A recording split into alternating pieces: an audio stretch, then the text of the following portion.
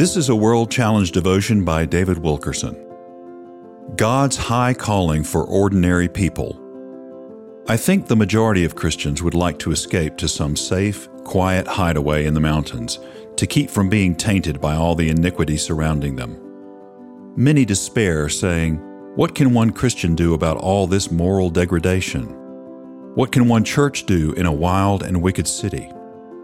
Others think, "Is there really anything I can do, an insignificant Christian like me? I have no money, no training, no influence. I only have a great love for Jesus."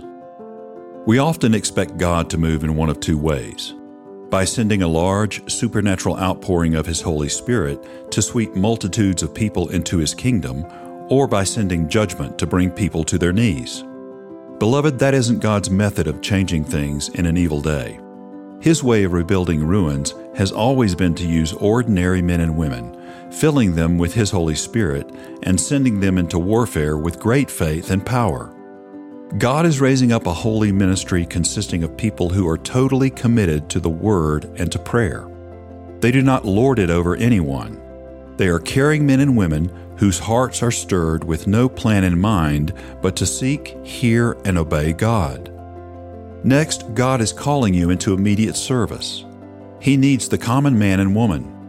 He uses people whom the high priests would call uneducated and untrained. See Acts chapter 4, verse 13.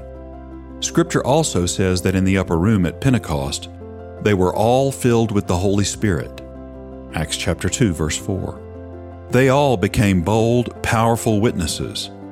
This group did not just include Peter, James, John, and the other well-known disciples, but also widows, young people, and ordinary working men and women.